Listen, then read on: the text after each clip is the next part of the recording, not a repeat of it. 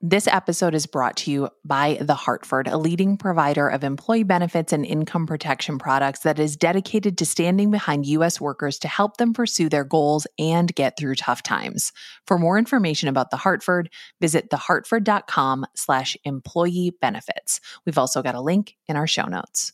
Hi there, it's Nora McInerney. What you are about to hear is the first episode from a new show that we've been working on. It's called Time Capsule. The first season is about the Silver Chain. This is a secret swingers group that existed in 1970s suburban Minnesota. We are sharing this with you like we shared the trailer because we've been working on this secretly for almost 2 years, and it's finally here. This is just the first episode. There are 8 episodes in this season. You won't find them all in the TTFA feed. They are on their own podcast feed called Time Capsule, The Silver Chain. Here we go. A quick warning. This episode contains material not suitable for children.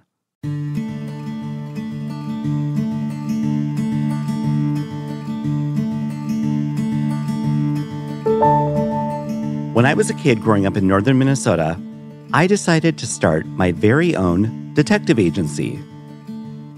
There were just a few obstacles. We lived in the woods, 10 miles from the nearest town. Also, I made this decision in the dead of winter. And my neighbors, many who lived miles away, they were A, annoyed by my unannounced house calls, and B, let's just say unamused by the big announcement that I, a 9-year-old, was available for hire. But that didn't stop my pitch.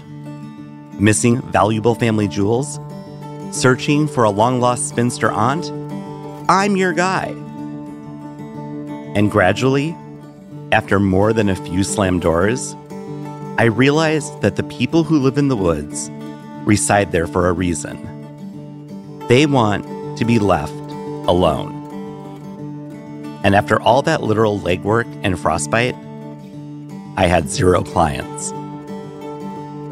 Little did I know, decades later, I'd have another shot at my dream. In the early 1990s, a safe deposit box at First Bloomington Lake National Bank in Minneapolis went unclaimed. For months, the rent had not been paid, and per the bank's policy, the contents would be sent to the Minnesota Department of Commerce. Inside this slim metal box in a nondescript bank, the employees found something that definitely caught their attention. I'm Paul Diddy, and this is Time Capsule, The Silver Chain.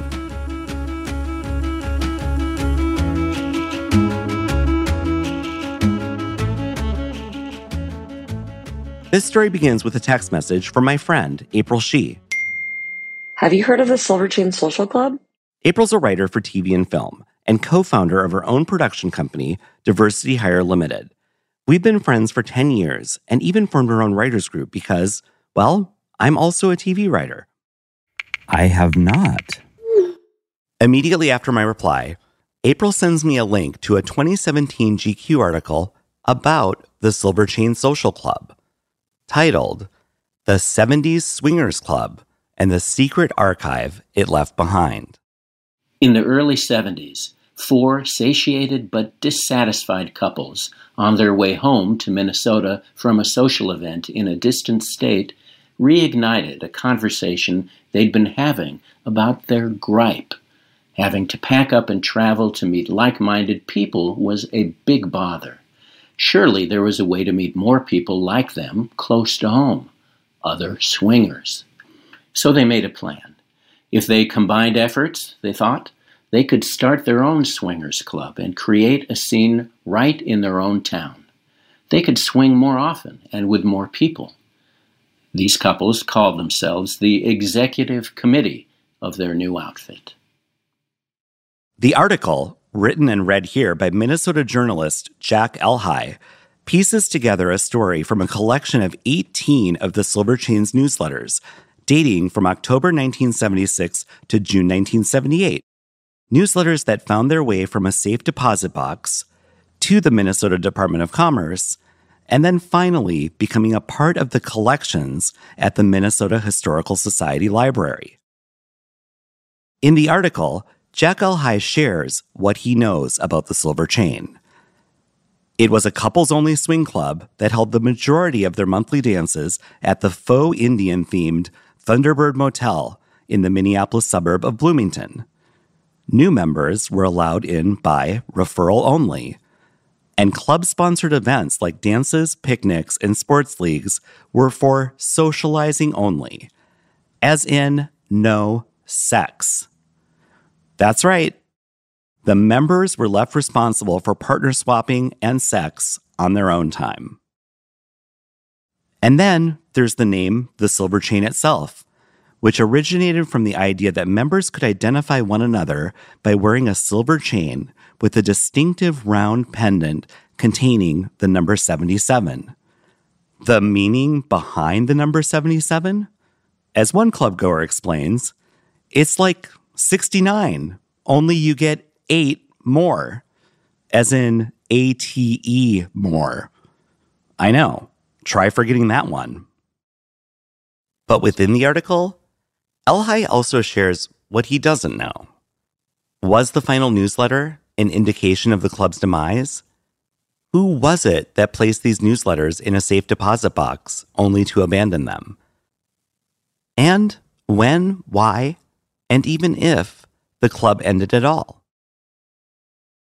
Finding the answers to these questions is especially challenging for Elhai because, in the Silver Chain's effort to preserve anonymity, members are identified both in the newsletter and at the monthly dances by first name and last name initial only.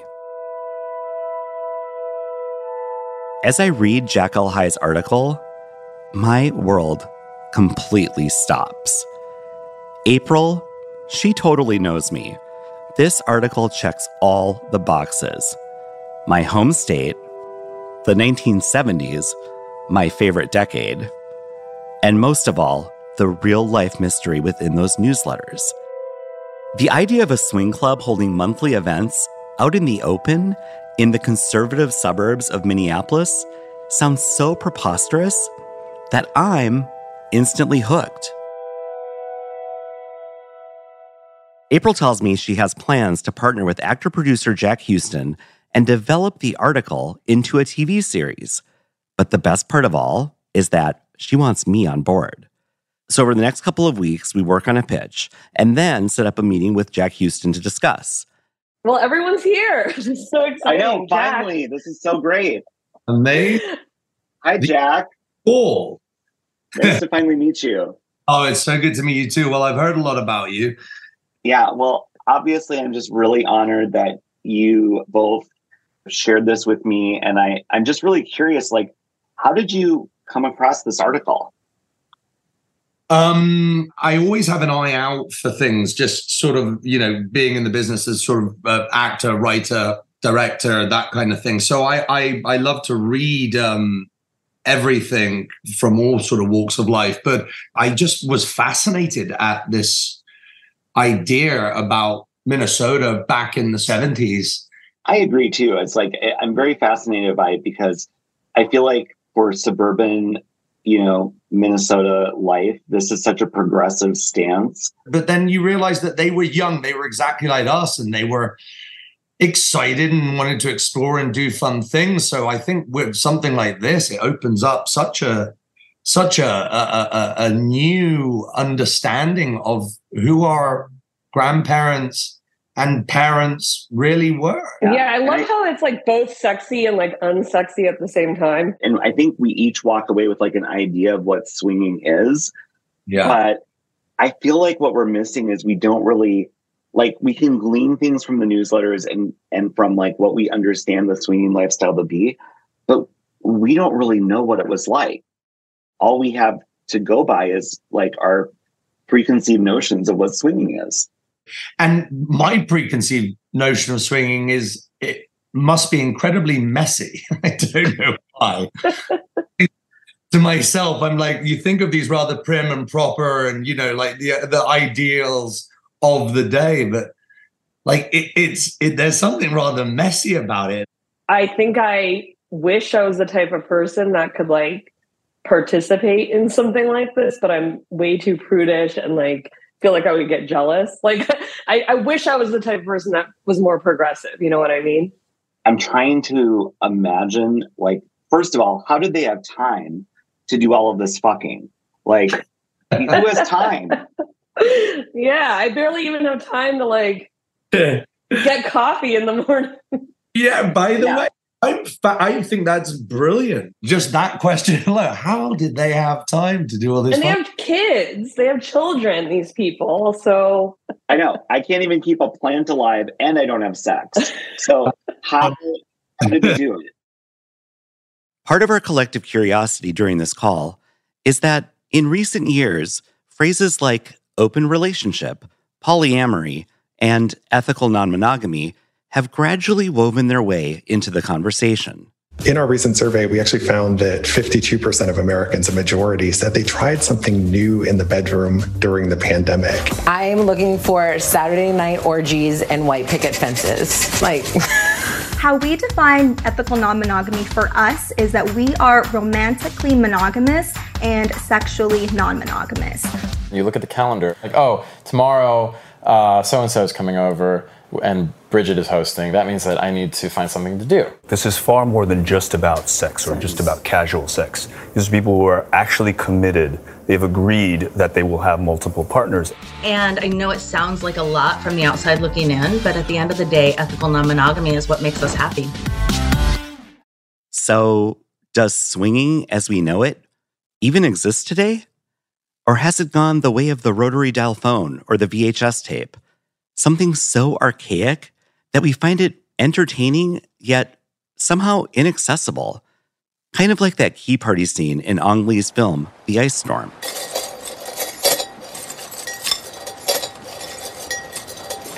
Oh, my own husband. Isn't that against the rules? Try again. No, Thanks. That's fine. Or those late night ads I used to see on cable TV. It's for you. Plato's Retreat, located in the Ansonia Hotel, is a unique club open to free-thinking adult couples. We offer a relaxing, no-pressure environment, complete with heated swimming pool and that great disco beat. Plato's may not be for everyone. But it turns out that yes, swingers still do exist. Hey there, Pineapple people, and welcome to the Swing Nation podcast. We are your hosts, Northern Guy and Southern Girl. Dan and Lacey, aka Northern Guy and Southern Girl, are the married hosts of the Swing Nation podcast and are two of the most prominent voices in the swinging community today. I found this community of people that kind of looked at, life and sex and relationships in a slightly different manner, and I was like, that's really cool that couples can be open with each other and can kind of explore sexuality together and experiment together. I'm like, that's a really cool thing. I started doing research into the lifestyle. Like, what is this? I started listening to podcasts and Googling and found SLS, which is swinglifestyle.com, which is one of the biggest platforms, and made a profile. And the next thing I know, I had couples messaging me.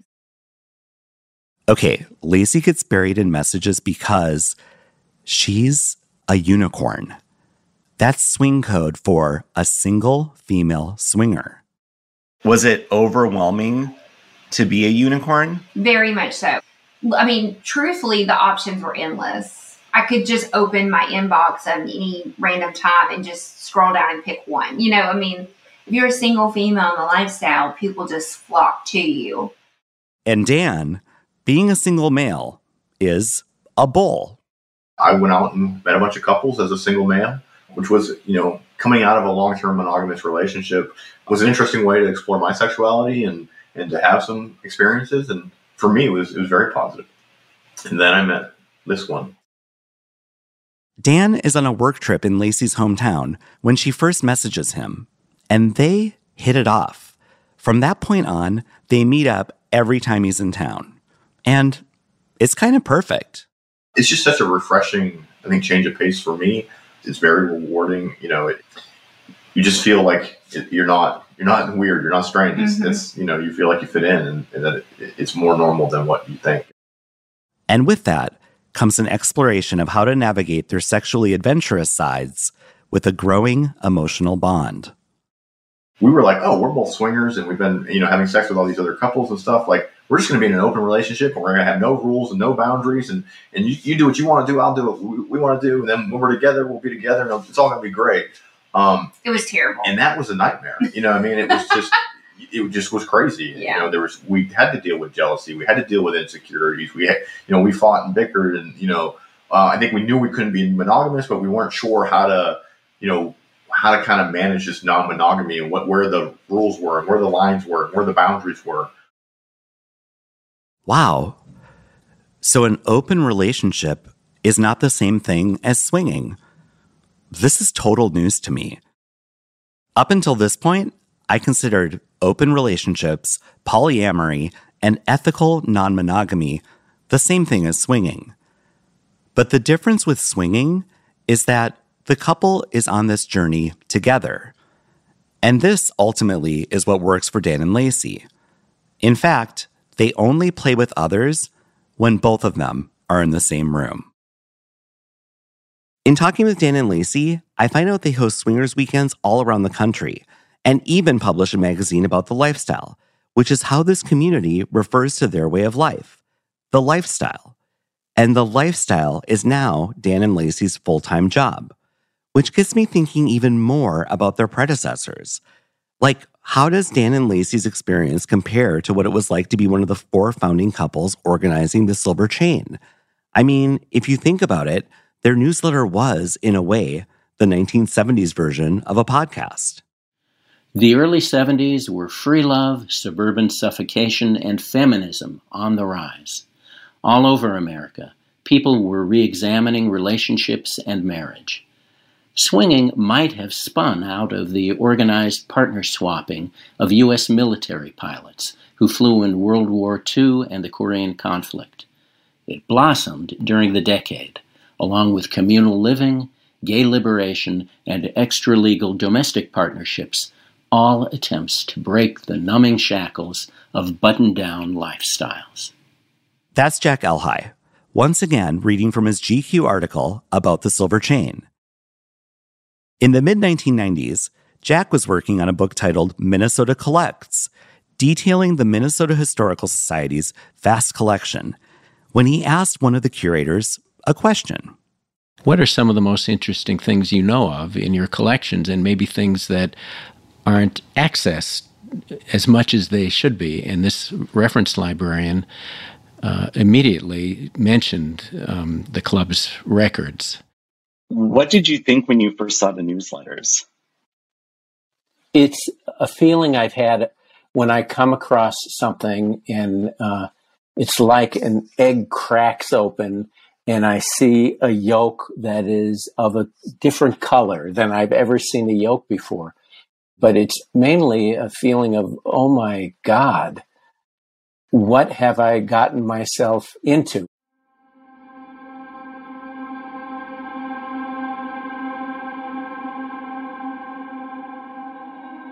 What Jack gets himself into takes 20 years to get out of his head and onto the page for GQ. He'd go back to the newsletters from time to time, looking at the pixelated black and white photos of the club's members, wondering, who are these people? Why did they join the group? And what is the real story here? Were you able to contact anyone that was in the group? I can't remember if you were able to or not. The only one I tried to reach was the treasurer, because her name was given in full in some of the newsletters, and hers was the only one. And I tracked her down to the senior residence where she was living. I called there, asked for her, was put in touch with her daughter, who said that she was not in condition to speak. Yeah. Did you tell her that it was because of the Silver Chain? Yes. I know I mentioned to her the name Silver Chain, but I didn't say Swingers Club. And I noticed when I was talking to her on the phone that she didn't flinch or even ask, what's the silver chain? Mm-hmm. But I didn't take it any further with her then. Yeah.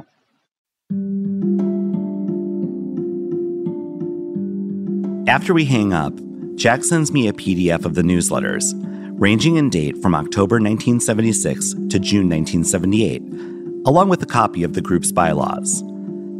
And these newsletters, they're like a total time capsule, giving me this glimpse into a world I'd never know anything about without their existence. On the surface, they look like they could be any community newsletter. There's this heartfelt, ingrained earnestness that prevails despite the club's after-hours practices.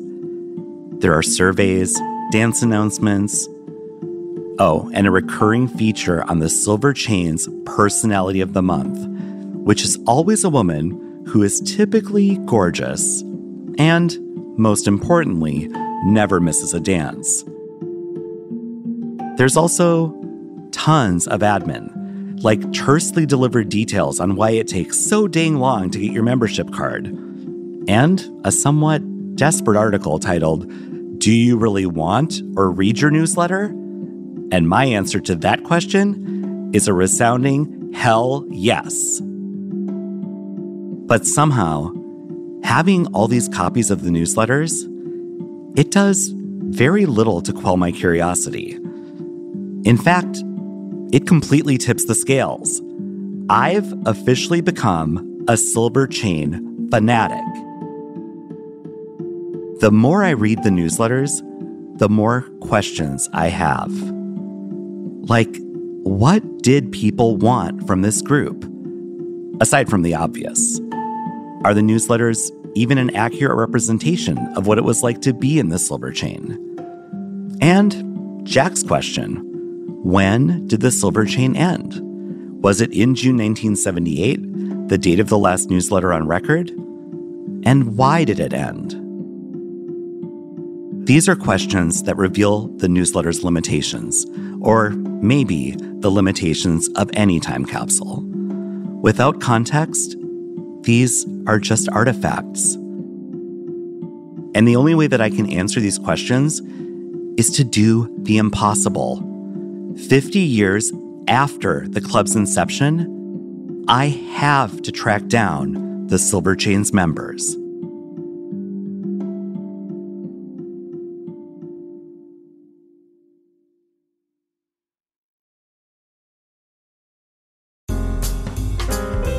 If you are looking for a podcast that is fascinating, a podcast that is somehow intriguing and comforting at the same time, the kind of show that you can listen to with your kids and it will give you all something to talk about, you're going to want to listen to Search Engine.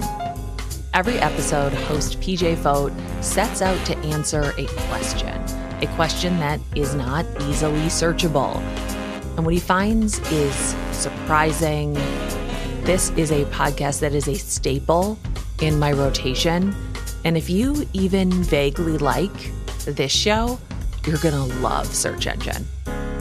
Search Engine with PJ Fote, an Odyssey podcast, is available now on the Odyssey app or wherever you get your podcasts.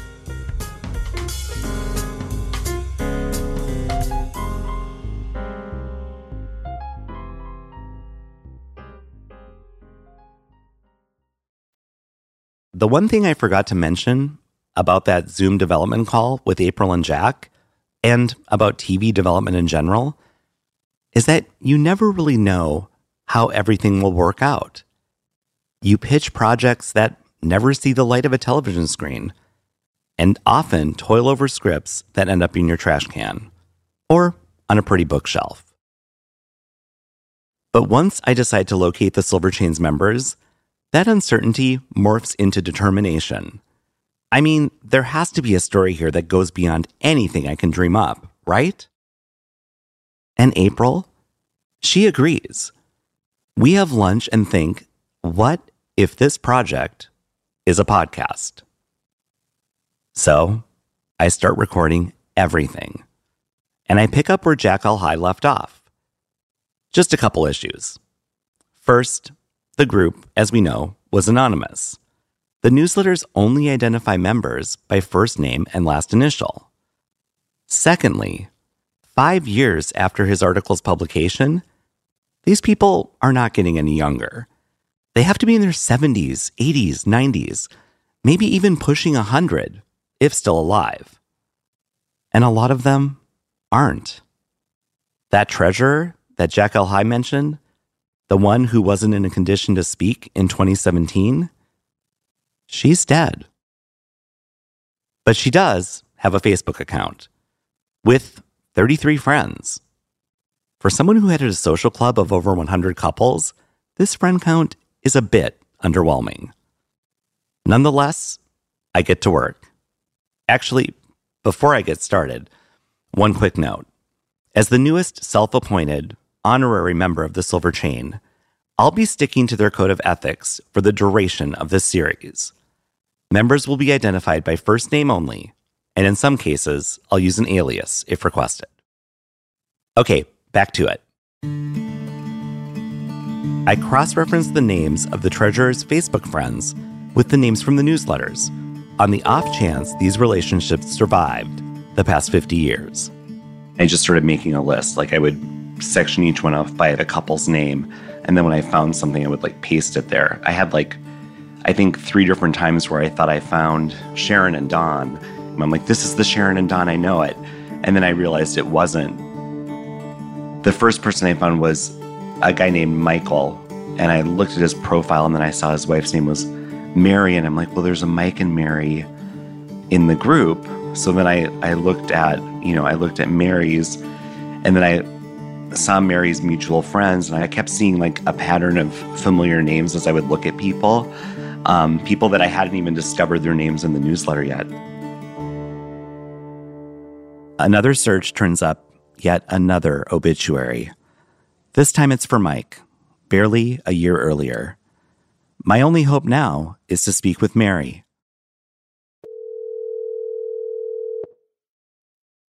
As the phone rings, my heart starts to race.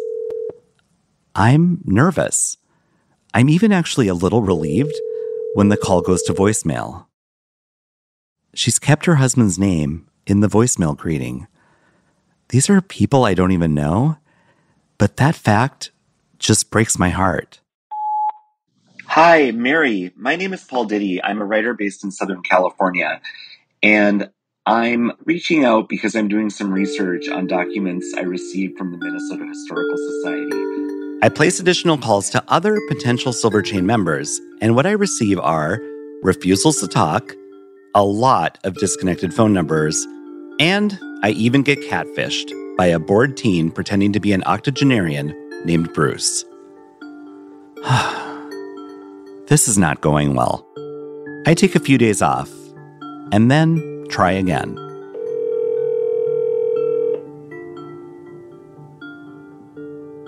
Hello? April, hey. Is now a good time to talk? Yeah, totally. What's up?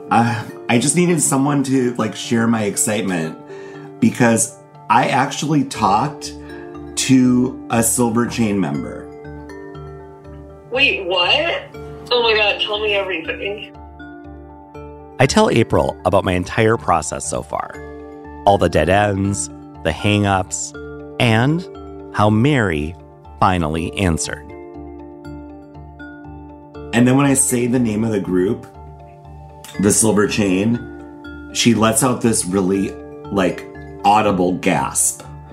And I was like, okay, this is the right person, obviously, right? Oh, shit. She's totally caught. Yeah.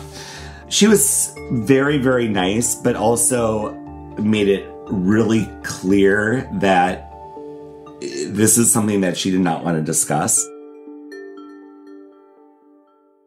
And yet, in true Minnesota fashion, we stay on the phone for 30 minutes. She tells me that she and Mike were founding members, one of those couples Jack L. High wrote about in his article. And mostly, they joined because it was something Mike wanted. And Mary loved Mike. She tells me they stayed in the Silver Chain until Mary became pregnant with their second child, and their 5-year-old started asking questions about what was going on in the basement during their parties. But again, Mary doesn't want to talk about it. She says that if anyone's going to give me information, that it's Carol. Carol? That's the same name that I've been seeing as a byline in practically every newsletter. And I have to say, more than any other contributor, I feel like it's Carol's words that paint the picture of the Silver Chain as a warm, loving, and progressive group. Carol and her husband George are one of the 4 founding couples of the Silver Chain. Carol leads the group's monthly discussion panel called New Horizons, where the topics range from proper consent to the dynamics of an open marriage, and is the sole member to attend an international swinging conference, the Lifestyle 77 convention in San Diego. It's Carol, more than any other contributor, who makes her presence known in these newsletters. There's something about Carol's writing and the topics she chooses to write about that provides a heartfelt yet cerebral approach to the lifestyle. Through Carol's contributions to the newsletters, you can totally sense her excitement. Not necessarily for partner swapping, but for the fact that she's found a way to express and expand herself. I find out that Carol's husband George is no longer alive, but that Carol is. I feel like Carol will definitely shed some light on things. She's very, I have no doubt in my mind that she'll give me a very thorough discussion. I call every Carol in Minnesota, and there's a lot of them. And then I realize Carol's not even in Minnesota. She lives in California, where there are even more Carols. But I won't let that stop me. I am determined. And guess what? After 7 weeks and thousands of phone calls, I think I found her.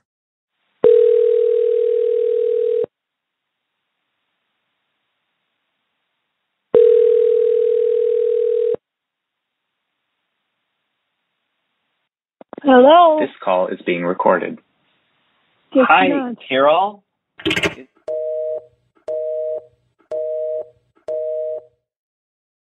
Carol, the one person who holds the answers to all my questions, hangs up on me.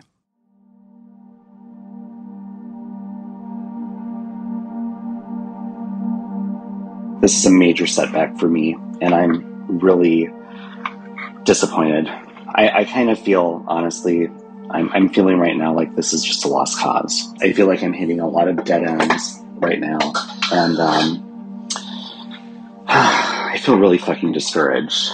But at the same time, you know, this is this person's life, and I don't want to be someone that's going to violate someone's privacy. I always went into this thinking that I would reach people that would say, oh, yes, I did that, and would talk about it. Like, I thought that I would find people that would be open to having discussions with me and maybe even be proud, for lack of a better word, about it. And man, I'm just not finding those people. I don't know if they're in existence. And if they were, I don't know if they're still alive. This is rough.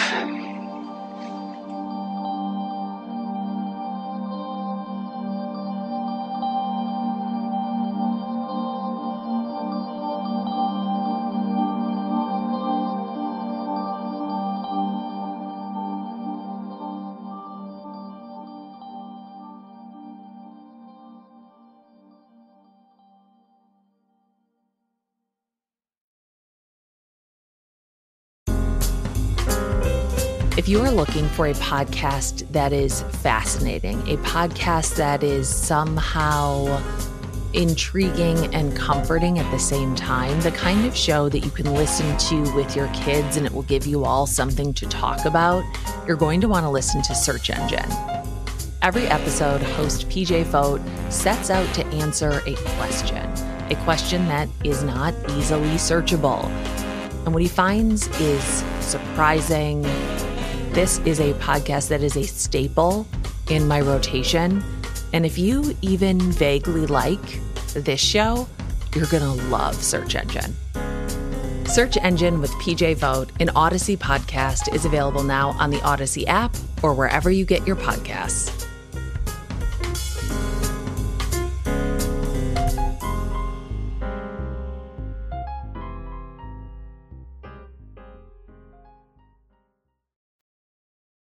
Maybe this was it. Like, maybe this was all the story that I was going to get from living people, and that I just had to accept that what could be there is just not something that I can retrieve.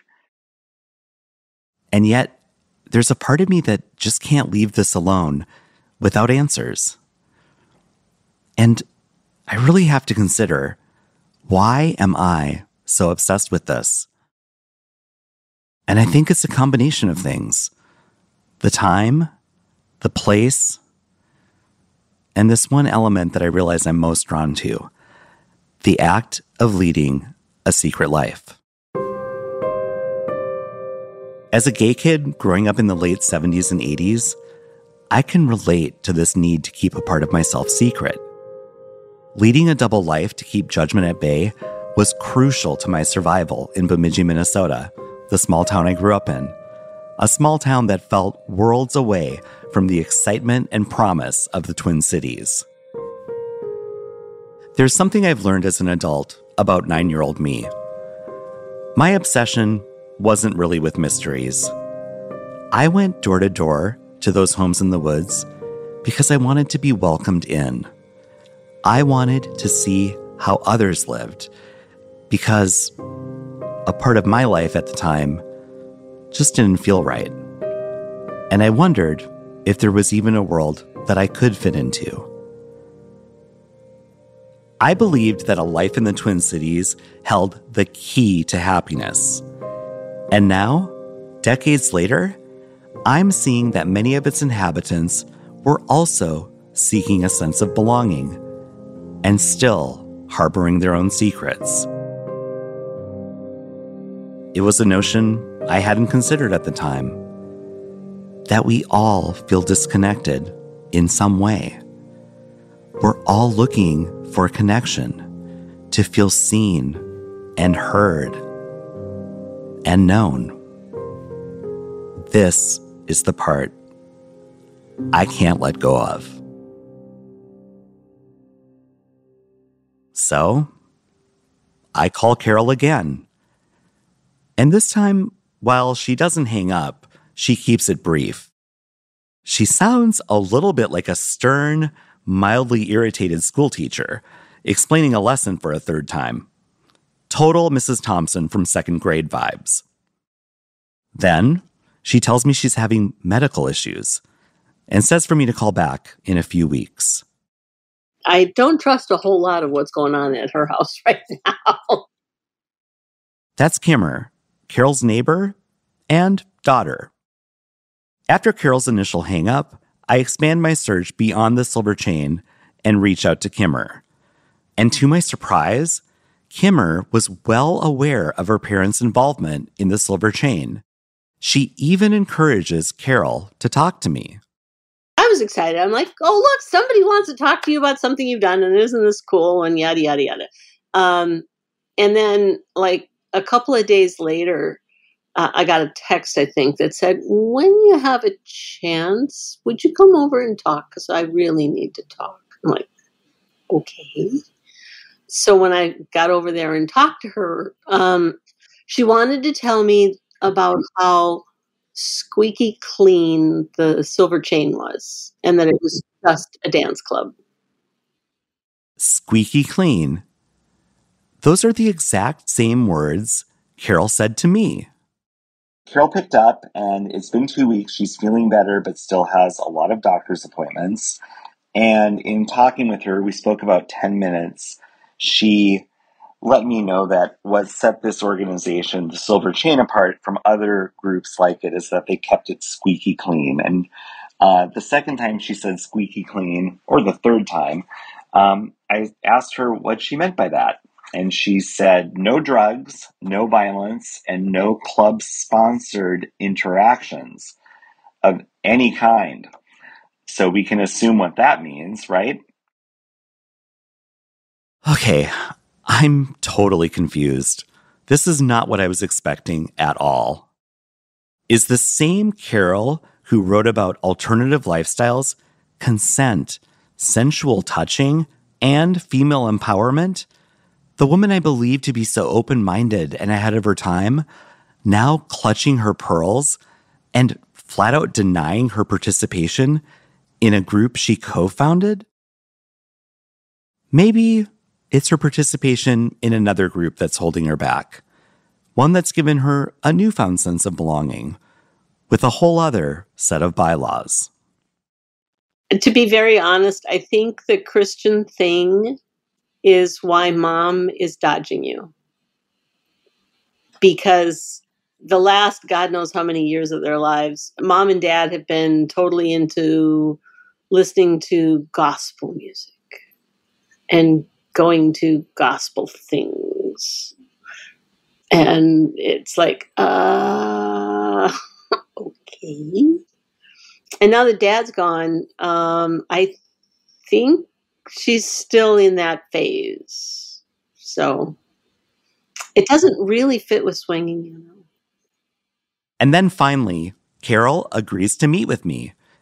Carol's daughter, Kimmer, also arranges to give me some of her time. So I book a flight to Sacramento and get a rental car to complete the drive to Modesto.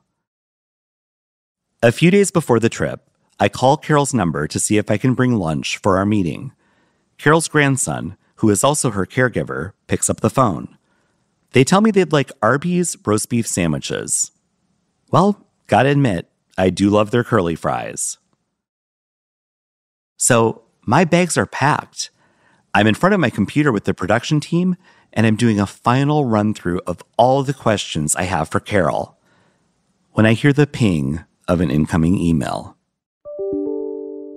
You guys aren't going to believe this, but just while we were talking, I got an email from Kim, Carol's daughter. Yeah. And she just let me know that Carol was taken to the hospital on Sunday night, and they found it necessary to put her on a respirator. No. Yeah. It says she's currently stable, but the nurse says she has a hard road to recovery. Oh. Yeah, and she wrote, I'm sorry that you won't get to chat with her, and I'm not sure that she will recover enough that you will ever be able to.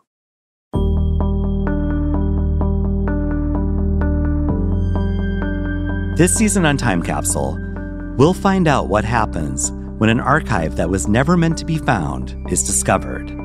And while I learned that many people do not want to talk, you guys do not realize you're playing with fire. There are also plenty of others who do. It was very odd the first time I went because my parents were there. You know what ecstasy is? There was a little bit of that floating around back then. This is a real party. He just had to fuck everything. He probably would fuck a snake if you held it still.